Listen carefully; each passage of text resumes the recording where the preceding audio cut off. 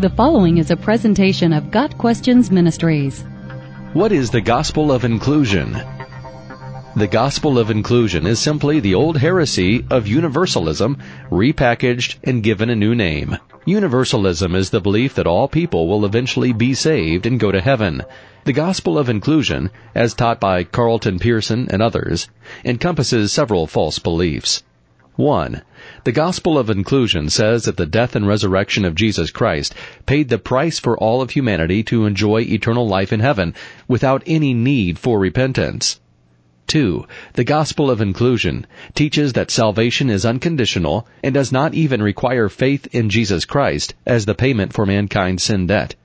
3. The Gospel of Inclusion believes that all humanity is destined to life in heaven whether or not they realize it. 4. The Gospel of Inclusion declares that all humanity will go to heaven regardless of religious affiliation. And 5. The Gospel of Inclusion holds that only those who intentionally and consciously reject the grace of God after having tasted the fruit of His grace will spend eternity separated from God. The Gospel of Inclusion runs counter to the clear teachings of Jesus and the Bible. In John's Gospel, Jesus clearly states that the only path to salvation is through Him, John 14, verse 6. God sent Jesus into the world to secure salvation for fallen humanity, but that salvation is only available to those who place their faith in Jesus Christ as God's payment for their sin. The apostles echo this message. Faith in Jesus Christ means no longer trying to secure salvation based on works, but rather trusting that what Jesus did was sufficient to secure salvation. In conjunction with faith is repentance. The two go hand in hand. Repentance is a change of mind about your sin and need for salvation through Christ by faith. The act of repentance is one in which we acknowledge that before God, we're sinners, incapable of earning our own way to salvation. When we repent of our sins, we turn away from them and seek Christ by faith. Jesus offers salvation to everyone who is willing to repent and believe. However, Jesus Himself said that not everyone will believe. Matthew 7, verses 13 and 14. No one likes to think that a loving and gracious God would send people to hell, but that is exactly what the Bible teaches. Jesus says that at the end, the Son of Man will separate all the nations as a shepherd separates the sheep from the goats. The sheep, representing those who through faith in Jesus Christ have salvation secured, will go into the kingdom with Jesus.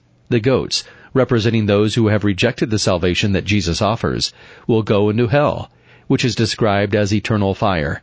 Matthew 25, verses 31 through 46. This teaching offends many, and instead of conforming their thinking to the clear teaching of the Word of God, some change what the Bible says and spread this false teaching. The Gospel of Inclusion is an example of this. Here are some additional arguments against the Gospel of Inclusion. 1.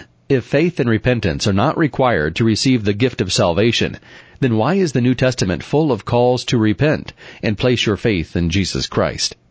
2. If salvation does not require faith in the finished work of Christ on the cross, then why did Jesus submit to such a humiliating and excruciatingly painful death?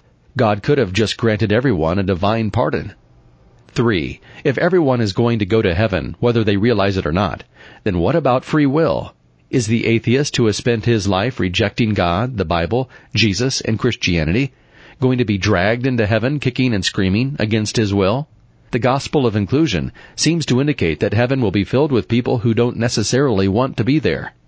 4. How can all people go to heaven, regardless of religious affiliation, if there are many religions which hold contradictory claims?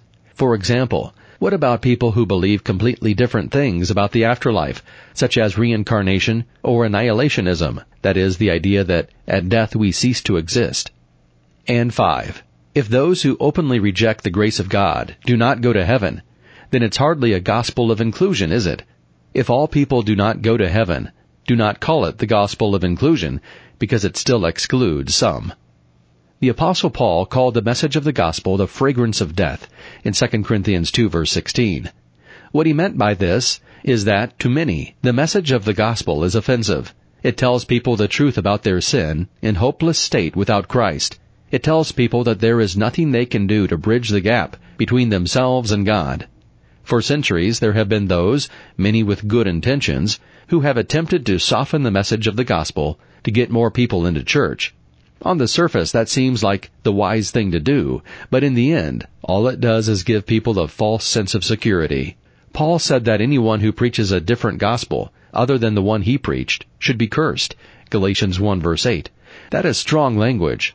But once you realize how vitally important the message of the gospel is, you also realize how vitally important it is to get it right. A false gospel does not save anyone. All it does is condemn more people to hell and generate greater condemnation for those who purvey falsehoods, such as the gospel of inclusion. Got Questions Ministry seeks to glorify the Lord Jesus Christ by providing biblical answers to today's questions. Online at GotQuestions.org.